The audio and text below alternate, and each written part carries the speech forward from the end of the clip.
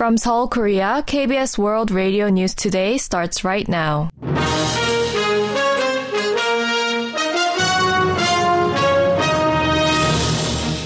On today's broadcast, President Yoon Suk-yeol vetoes a special bill to establish an independent investigation into the 2022 Itaewon crowd crush disaster. The government demands Japan's foreign minister immediately recant claims that Korea's Dokdo Islets are Japanese territory. And North Korea conducts its third missile test in under a week.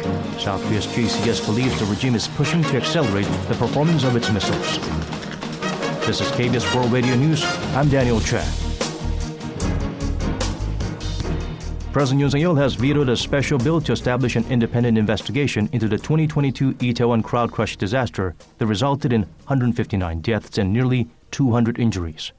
The government instead promised to set up a special committee on state support for victims and their families. Yoon So-young reports. A special bill on the 2022 Itaewon crush disaster that passed in the opposition-dominated parliament on January 9th was vetoed by President Yoon Suk-yeol on Tuesday. Earlier in the day, the cabinet approved a motion requesting the National Assembly to reconsider the contentious bill, a prelude to Yoon's ninth veto since taking office in May 2022. Presiding over the cabinet meeting, Prime Minister Han Duck-soo emphasized the unconstitutionality of the special bill in terms of the special probe panel's authority to seek a search and seizure warrant. The Prime Minister also noted concerns that the composition of the panel will compromise fairness and neutrality based on selection as stipulated under the bill.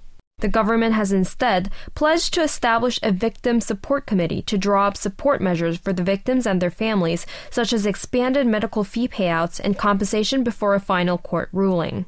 The government also vowed to consult with the families to create a memorial venue for the victims and to prepare steps to revitalize the economy in the Itaewon neighborhood.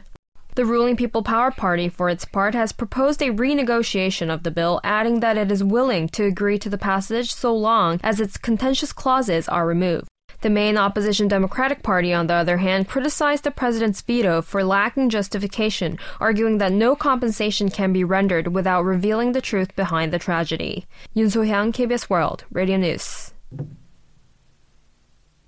The bereaved families of the victims of the 2022 Itaewon crowd crush said President Yoon Suk-yeol, government officials, and ruling party lawmakers have committed a crime that will be forever remembered in history. An association of such families and civic groups unveiled such a stance in a news conference on Tuesday with regard to Yoon's move to veto a special bill to establish an independent investigation into the crowd surge that resulted in 159 deaths and nearly 200 injuries. The families and civic groups said the decision to veto the bill was irresponsible and foolish, adding that the president's right to veto a bill is not a right that can be executed indefinitely. The family said the government had disregarded the family's request for light to be shed on the tragedy in the most insulting manner. The government has called on Japanese Foreign Minister Yoko Kamikawa to immediately recant claims that South Korea's Dokdo Islets are Japanese territory. In a statement released under the name of the Foreign Ministry spokesperson, the government said it strongly protests the repeated territorial claims over the islets, which are clearly South Korean territory historically, geographically, and under international law.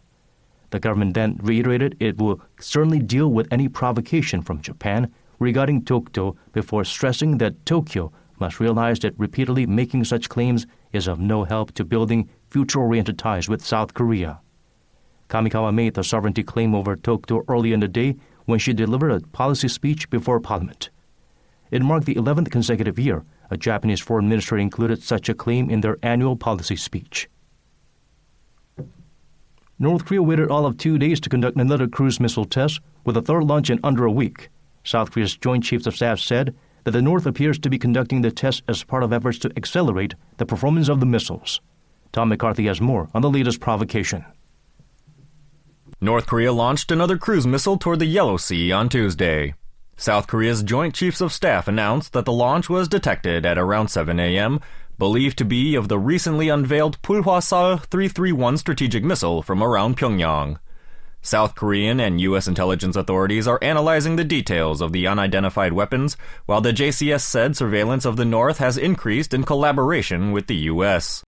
The JCS has speculated that the series of tests are a part of efforts to advance the capabilities of the missiles to be launched from land as well as both above and below sea with nuclear warheads mounted.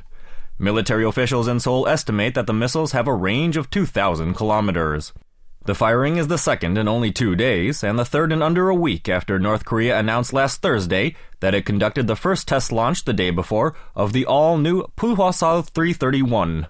Pyongyang again claimed on Monday to have tested the missiles the previous day, this time that they were submarine-launched cruise missiles, although the assertion was dismissed as highly unlikely by the JCS based on the requisite technical developments. Tom McCarthy, KBS World Radio News.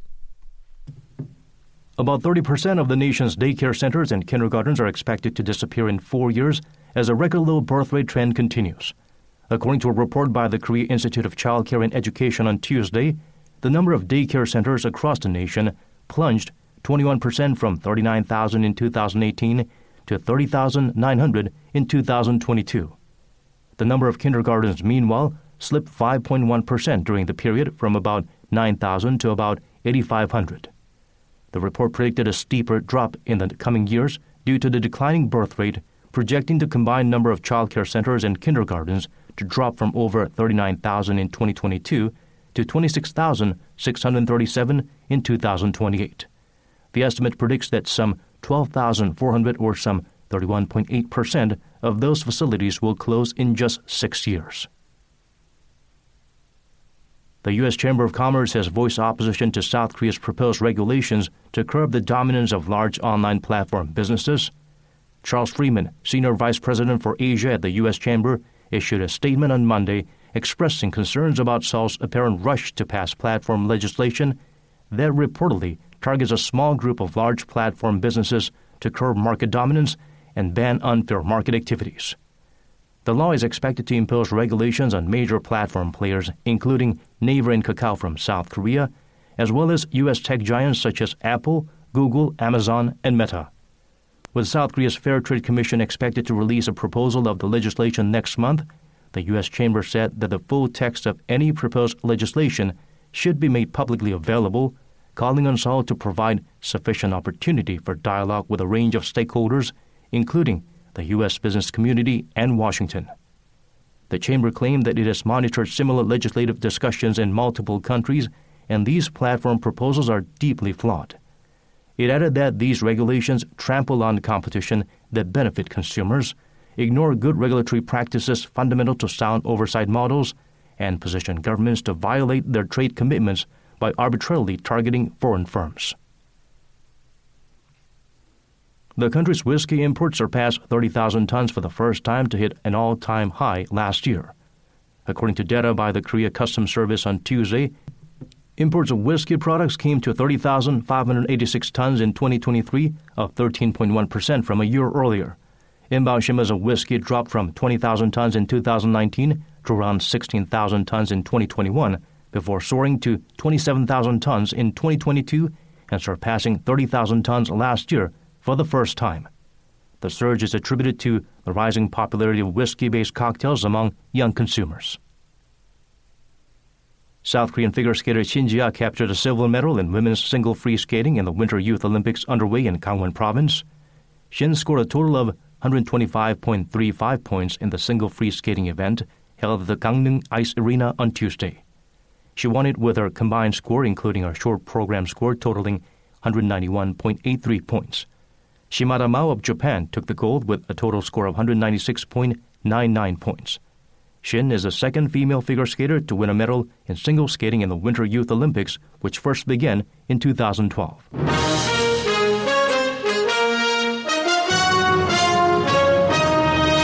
And that's the news from KBS World Radio's News Center in Seoul. This has been Daniel Choi.